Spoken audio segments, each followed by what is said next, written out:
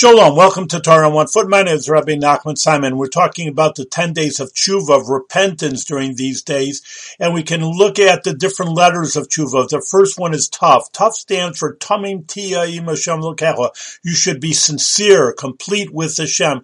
And that's actually the first thing that I remember. An old chassid once told me, the first thing that you have to do to come to the Almighty is to be sincere. You can belong to your friends and you can put on airs to everybody person, but you know in your heart, and God surely knows what's in your heart. So if you're sincere in doing tshuva and you come to Hashem, Hashem will take that sincerity, and that's the first thing you have to do, is just a feeling that to turn away and making a new leaf on life. But if you really mean it, and again, that's what means sincerity is, then Hashem will pick that up and it will give you a good year and a blessed year for everything that you do.